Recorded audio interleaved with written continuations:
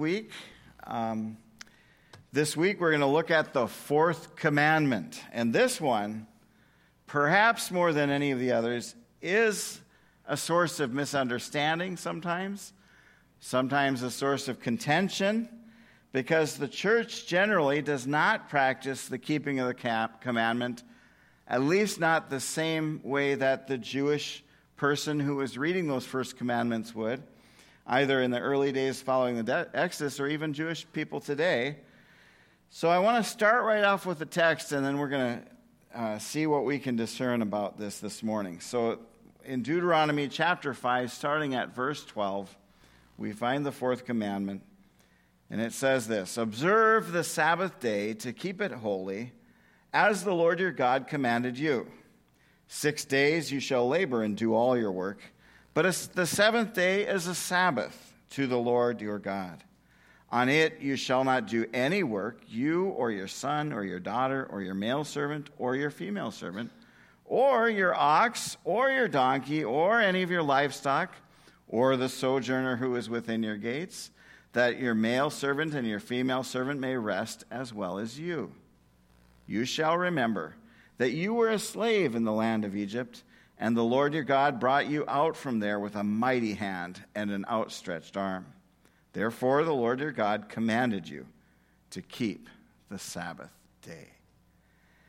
Now there's a lot that could be said this morning, and I debated whether this could be more than one sermon, but I'm going to just do the one sermon on it, and I might write a blog on this week as well. But I want to start off with some of the ways that Christians and people who have claimed to be Christians have understood this commandment throughout the church history.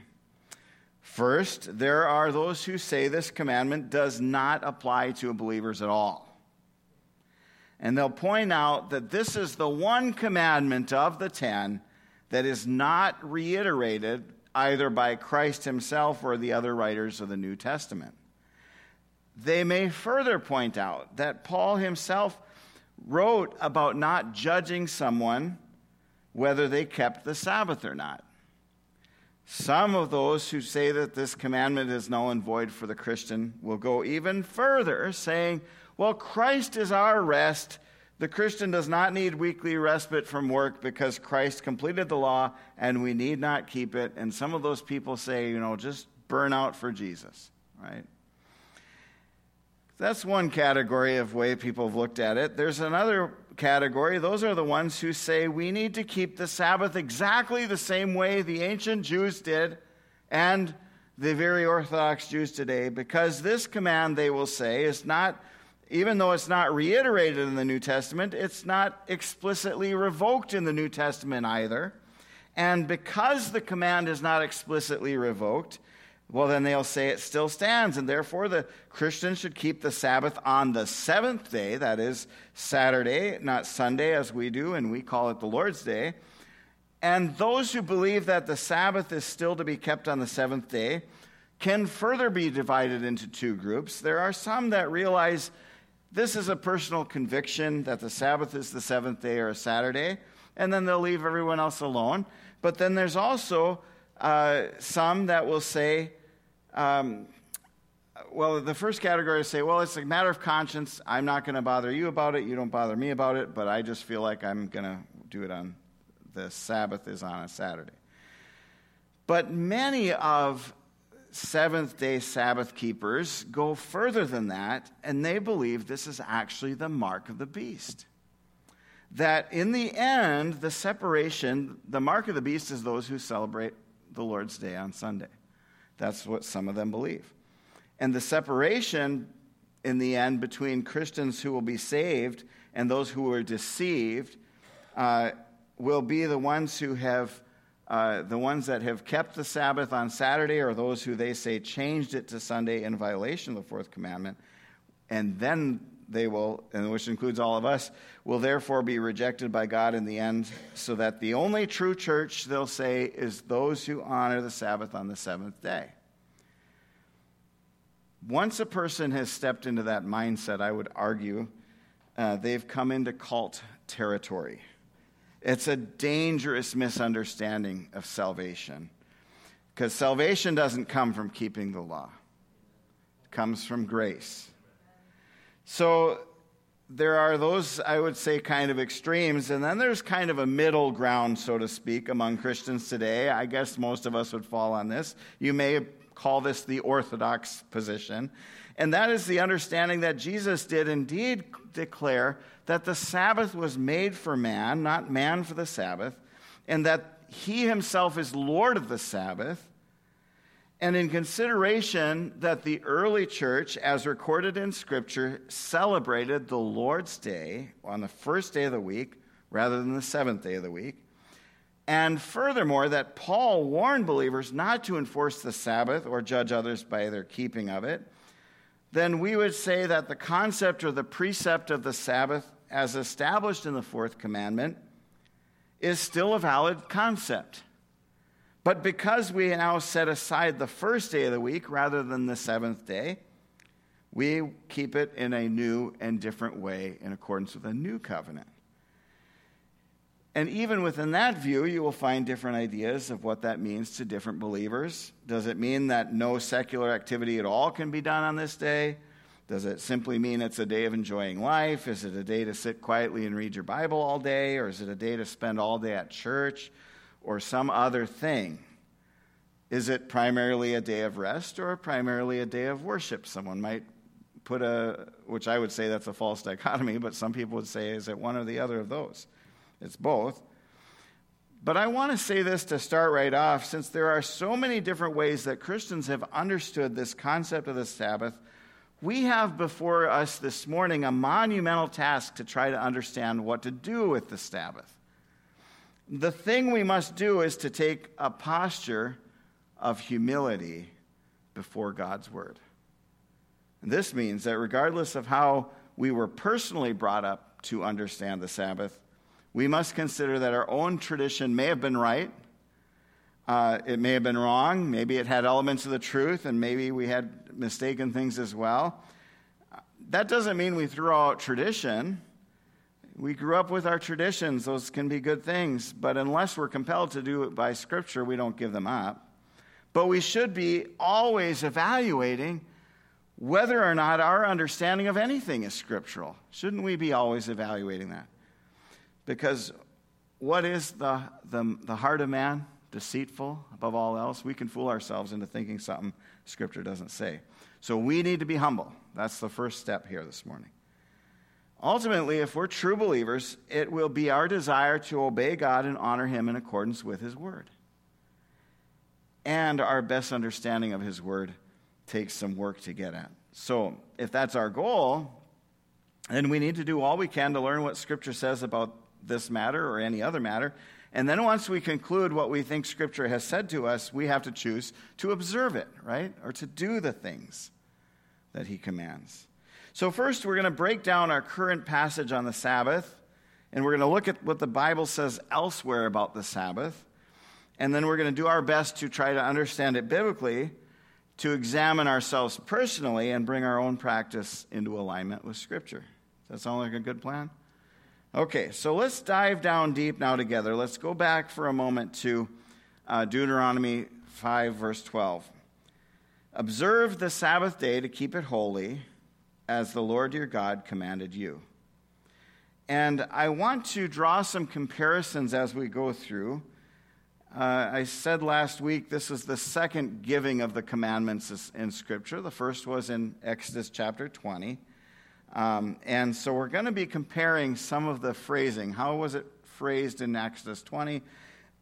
And then how is it phrased where we're at in Deuteronomy today? So Deuteronomy 5:12 says, observe the Sabbath day to keep it holy, as the Lord your God commanded you.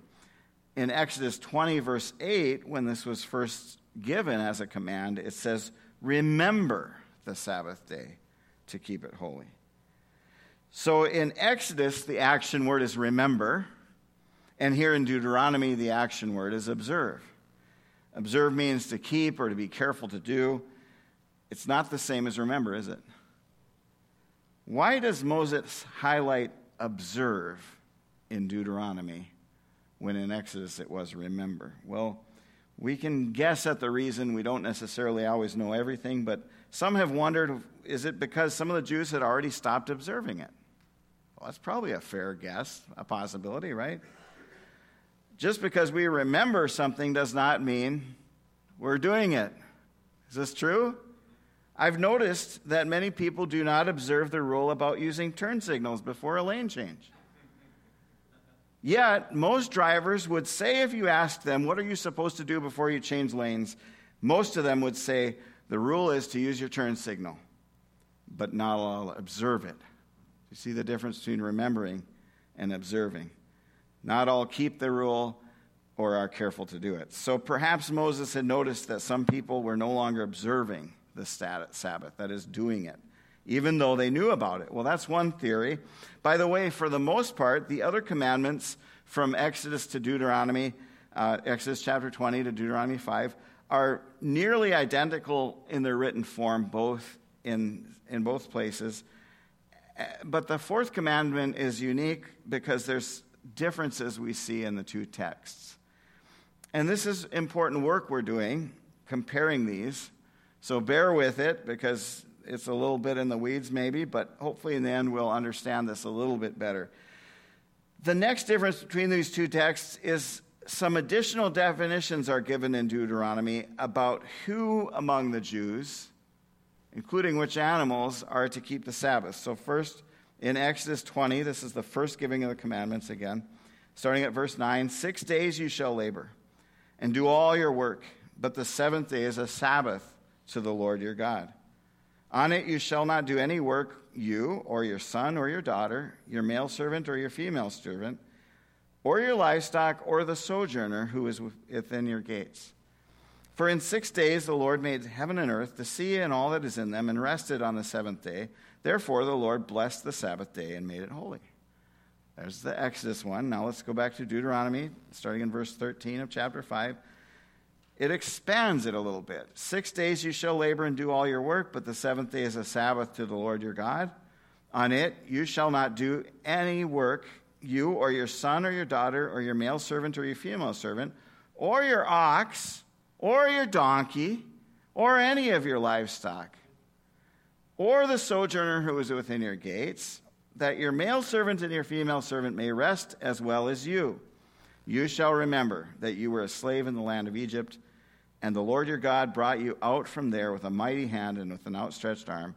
Therefore the Lord your God commanded you to keep the Sabbath day. So in Exodus, it says those who are not to do the work are you, your son, your daughter, your male servant, your female servant, or your livestock, or the sojourner. Sojourner means a guest or traveler that's staying with you. So even a guest was not allowed to do any of the work. I've noticed that. It's interesting, just as a side note, that when people have house guests, I know some people have a house guest, and if they don't want to go to church, they don't go to church. And there's other people I know that if you're my house guest, you're going to church with me this morning, and I find that interesting. But anyway, even a guest was not allowed to do work. So you could be someone's guest. You didn't get to go out and do any work. And in Deuteronomy, the list is the same, but adds to it your ox or your donkey. Now, again, some people have speculated why this addition is made, and there could be lots of interesting discussions. We don't have time for every side topic here, so we're going to not spend too much, but we can learn from this concept, and that is that even a working animal will benefit from a day off of work, a day of rest. I would say that it seems clear to me that there's a reason that the livestock is included in this command, beyond just the fact that the animals need a break. My observation is that animals don't go to work unless a human leads them to the work. In other words, it's doubtful that an ox is going to go out and hitch itself to a mill or a plow, right? It would be a human leading them to that work. And in some cases, you can just imagine, you've probably all been in a Sunday school class like this where there's the biblical lawyer, I can find a way to do anything. And you can just imagine someone saying, well, I'm not doing the work. The ox is doing the work. The donkey's doing the work. But he would not be able to say so because this command clearly excludes the livestock from working. Now we're going to talk about a pretty big difference between the text of the fourth commandment in Exodus and the one found in Deuteronomy. And I wonder if you've observed this already. This difference comes in the motivation, or the impetus given for the command. And by taking a look at this, we may be able to understand that while God is unchanging, his word and revelation to people may be increased over time. He may reveal a little more about his character by giving a little more information to generations that come after the other ones. And that's pretty common in Scripture, right? Like the Jews in the days of Isaiah, they had more information about God and his intent than Jews in the days of Moses. Because God had given prophecy. He'd set up men to tell things about himself. And his revelation in that sense is progressive because he's revealing more and more about himself. So we see something about the motivation behind this commandment when we look at Exodus and then Deuteronomy. In Exodus, verse 11, it says, "For in 6 days the Lord made the heaven and the earth, the sea, and all that is in them, and rested on the seventh day. Therefore the Lord blessed the Sabbath day and made it holy." When the Sabbath command was first given, the reasoning or the motivation behind it was that in the creation week, God made the heavens and earth in 6 days and then rested. As Genesis 2 says, "Thus the heavens and the earth were finished and all the host of them.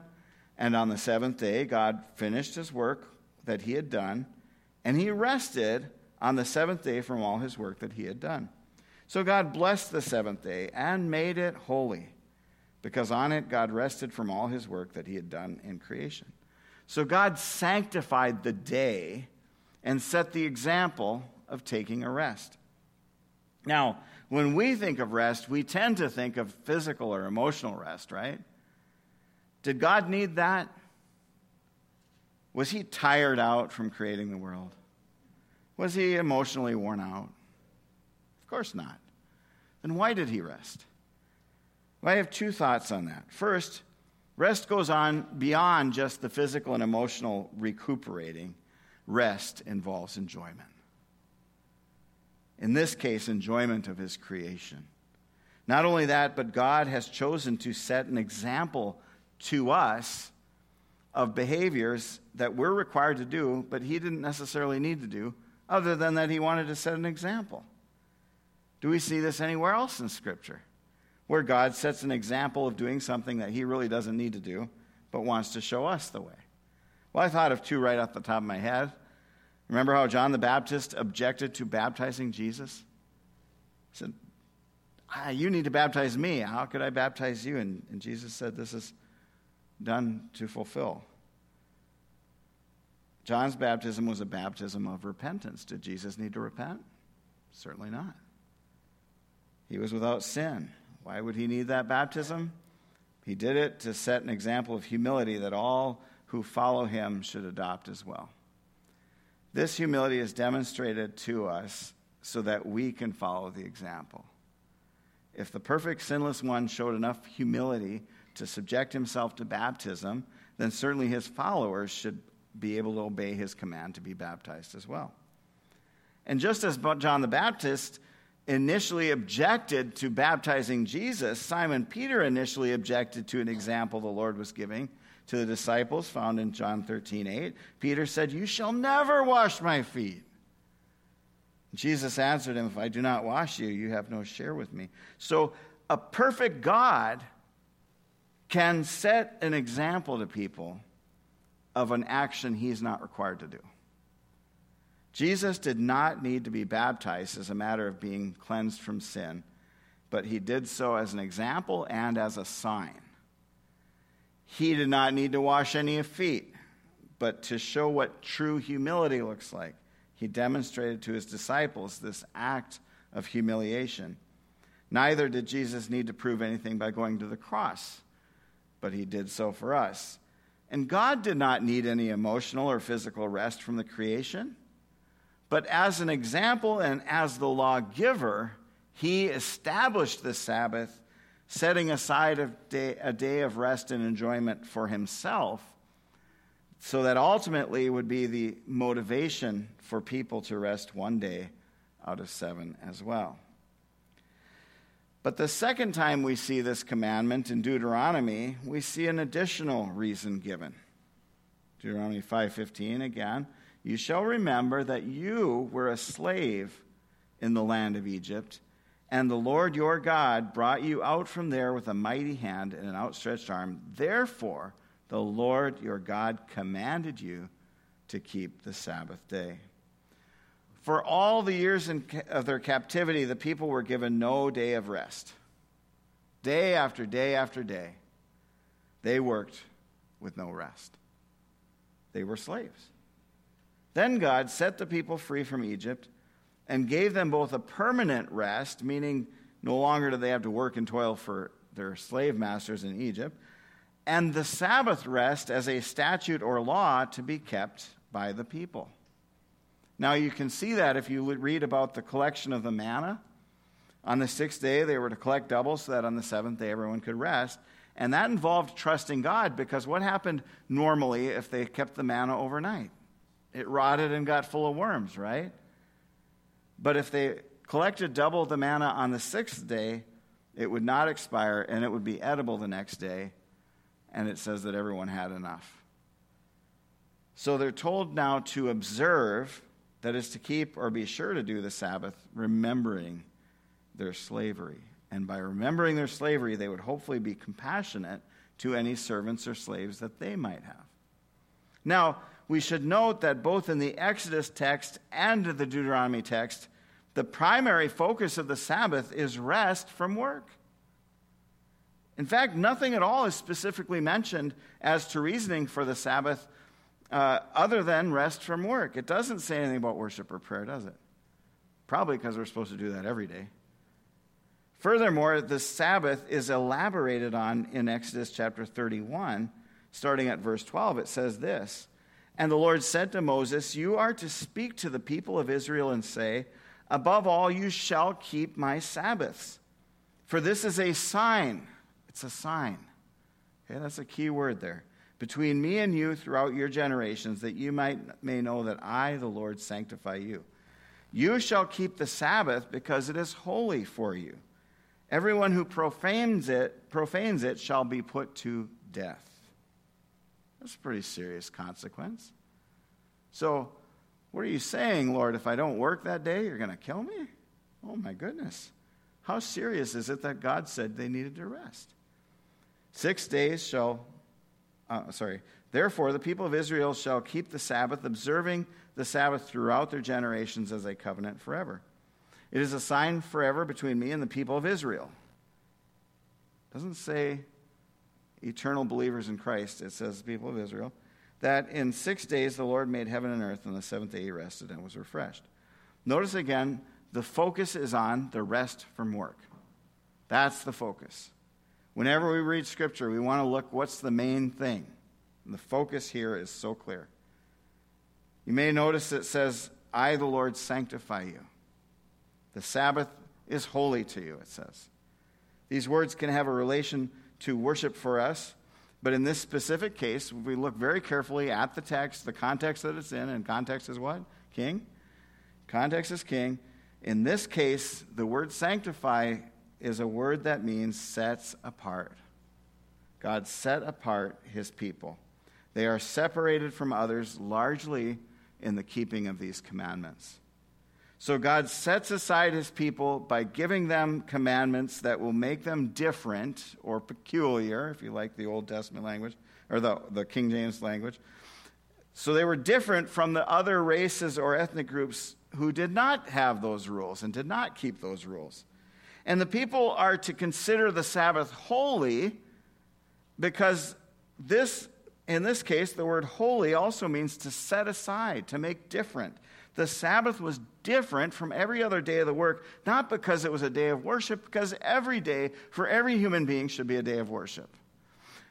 It was set aside because it was a rest from work. So regarding the Sabbath as recorded in the Ten Commandments, I think it's clear the primary focus is rest.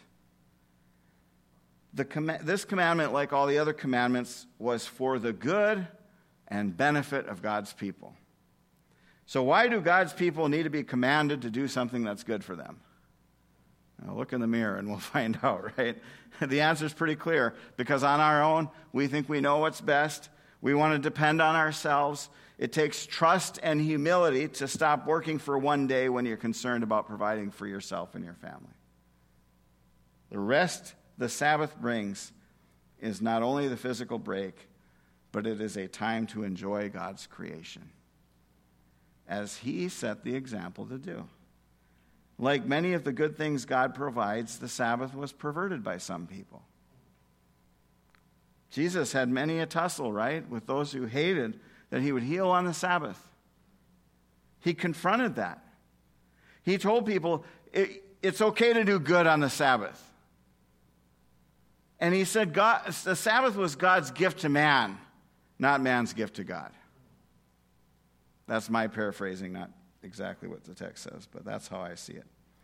Hopefully now, having looked at the Old Testament texts on the Sabbath, we can be clear.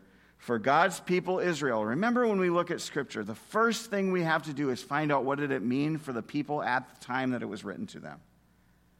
And then after we figured that out, then we try to see what it means to us. I think it's clear. For God's people, Israel, the Sabbath was to be taken on the seventh day for the purpose of rest and enjoyment. That's what Scripture says. That's what they were told. It was rest and also the enjoyment of his creation. And not only rest from work, but to rest in God's sovereignty and provision and protection, and trusting that he would provide for those who obeyed him. But what does that do for us today then? Trying to understand what does this mean for a believer in the year 2022? And in answering this, I'm likely going to ruffle some feathers this morning. The feathers of those who will feel I'm being too loose, and some will say I'm being too legalistic. I think we may have people on both sides. But the fact is that we must wrestle with this because it's God's word. And we want to obey God's word. So we have to find its meaning for us and what we are to do in order to obey this command in our context today. Now, some of you just want the pastor to tell you what it all means and what to do about it. And some of you may want me to shut up at this point and let you do whatever you've been doing with no warning about a need to change. No one's going to be 100% happy, I suspect. But clearly the concept of a day of rest is universal throughout time. We need a day of rest today as much as ever. Just as Israel needed the physical and emotional rest from work, so do we. Just as they needed a day to enjoy God and his creation, including the creation of the community around them, so do we. And yet we live in a society that has made work ethic a higher virtue than this virtue of enjoying God and the rest he offers. Now, I would by no means say work ethic is bad. That's not what I'm saying. But when work consumes our lives to the point where no rest, no enjoyment of God, we're failing not only to be obedient to God, but we're failing ourselves. Well, the sin is primarily against God, who is the lawgiver. It really is a sin against ourselves to not take a Sabbath. And we'll make all kinds of excuses, though, won't we? You may be listening even now, and you're thinking, oh, this pastor doesn't understand the pressure you're under, or the work stacked up before you. Whether you're white collar or blue collar or no collar, you may think the pastor should just shut up and let me be.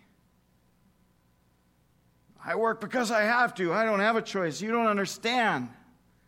Well, I do understand this challenge. But what I want to understand the most is how to obey God and his word. And I desire God's blessings for you. And I know that his word promises blessing to those who obey him. God from creation set an example of rest and enjoyment, and we would find ourselves happier and healthier if we would simply learn to rest. Physically rest, yes, but to rest in him. That's the most important thing. It's clear to me that the concept of Sabbath is not abolished in the New Testament, at least not as far as our need for a day of rest. But what about the day of the week? Well, from Scripture, we know that already in the early church, they had begun to celebrate the Lord's Day. The first day of the week, the celebration of the resurrection that happened on that day of the week, John received the revelation on the Lord's Day. Revelation chapter 1, you can read about that. Paul encouraged the church to set aside offerings on the Lord's Day. When Eutychus fell out of the window, it was because Paul was teaching for a long time on the Lord's Day.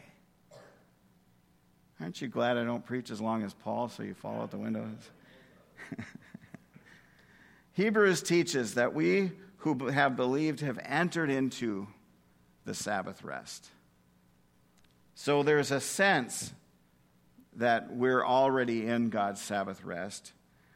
But clearly, the first day of the week from the very beginning of the church was called the Lord's Day. And it was the day when Christians came together in community. It was their Sabbath. But it was so much more than that. It was a day to be reminded of the resurrection that brings eternal life to those who believe. It was a celebration day. It was a feast day.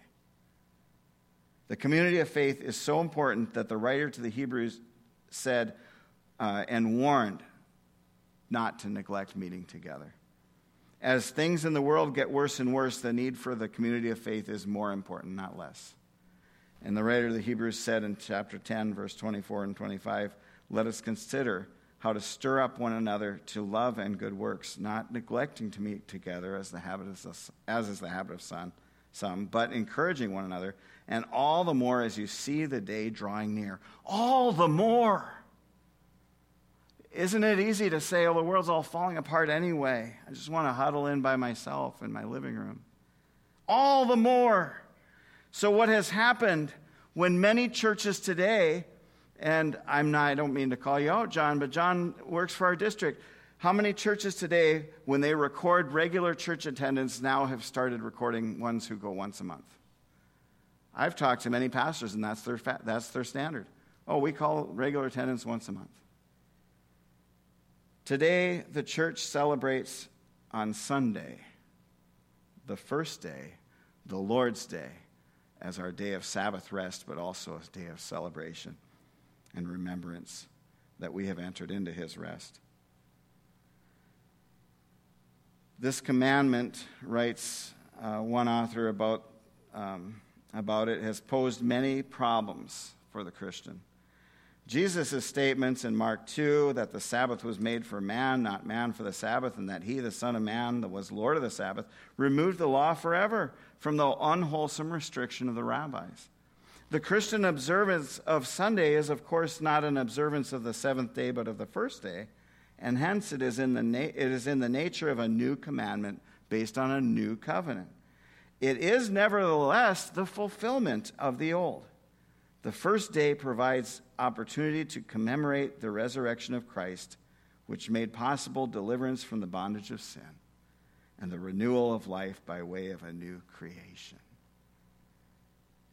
What do we do with those who still believe the Sabbath must be on Saturday?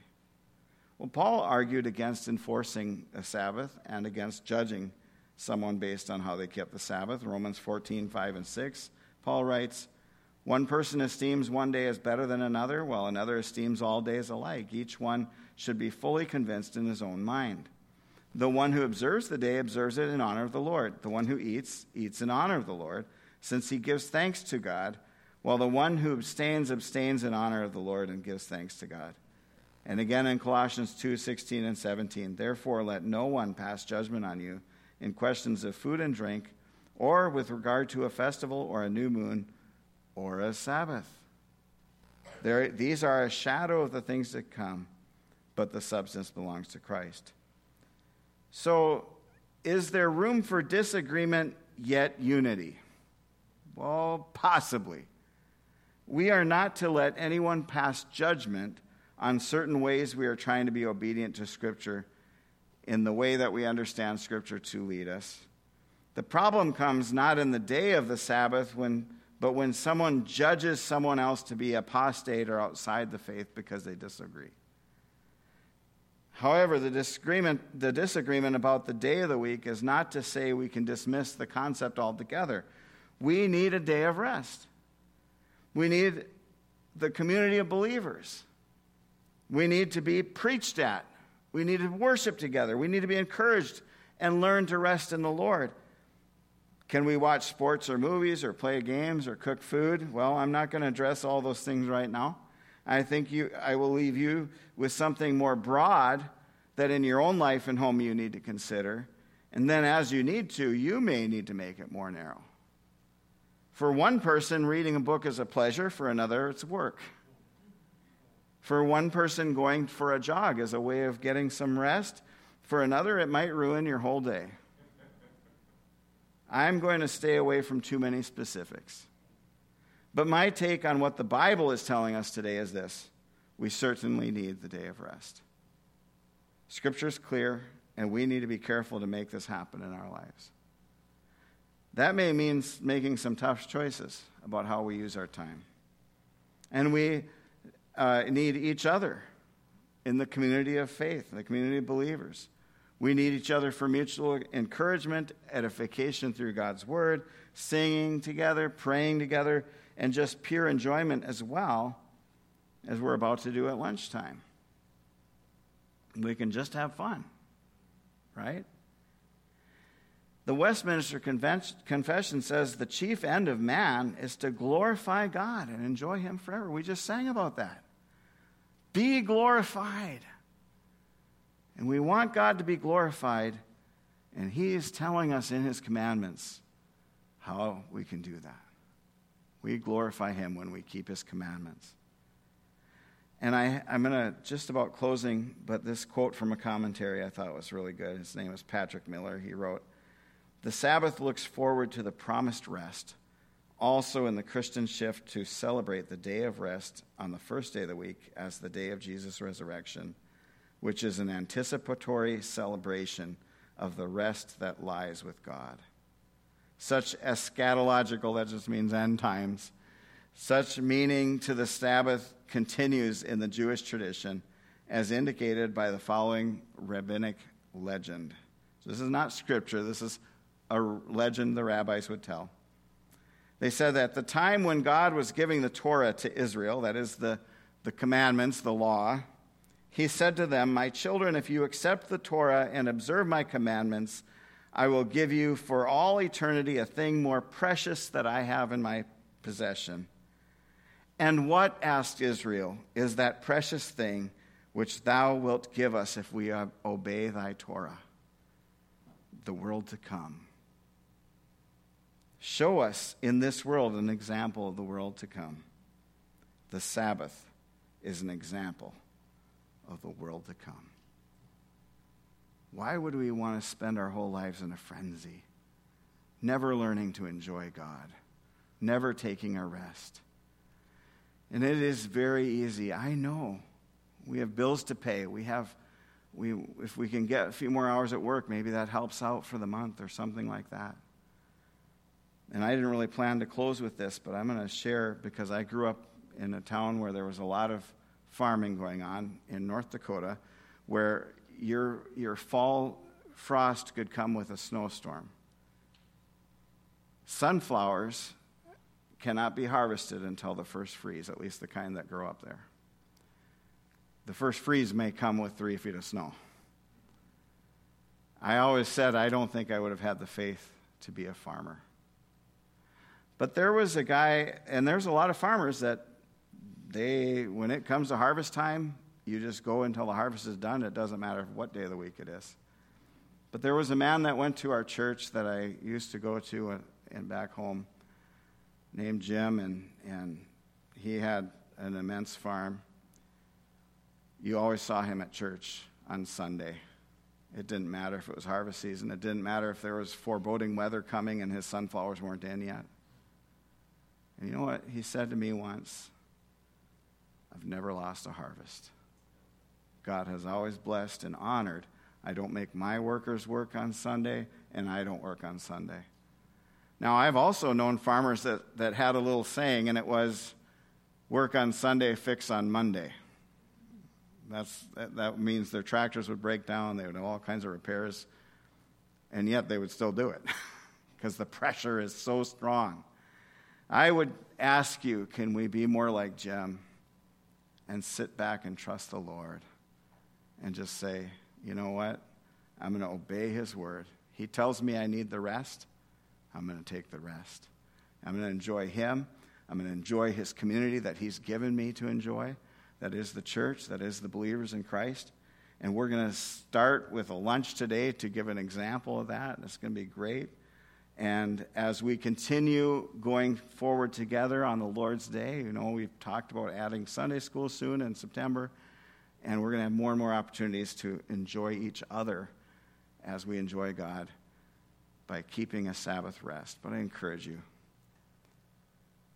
you have to listen to God's word and figure out what this all is going to mean as an impact, possibly decisions you have to make to change something. Do you trust God enough to keep his command, even when it's scary to do so? I also want to just say, because I realize we're in a world now that's vastly different.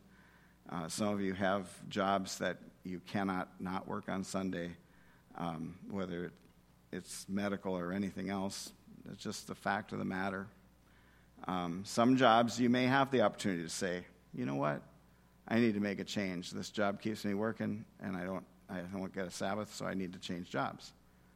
And some people might just have to say, hey, I'm a nurse. I have to work on Sundays sometimes.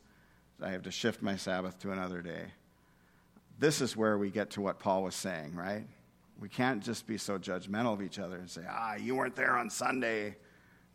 We got to be careful with that as well and realize that people are doing sometimes the best they can. And the Lord does call certain people to those jobs. And does not the Lord say that it is okay to do good on the Sabbath? So if you're a nurse or a doctor or something like that, if Christ healed on a Sunday or a Saturday at that time, the Sabbath, then I think he allows us to do healing works as well.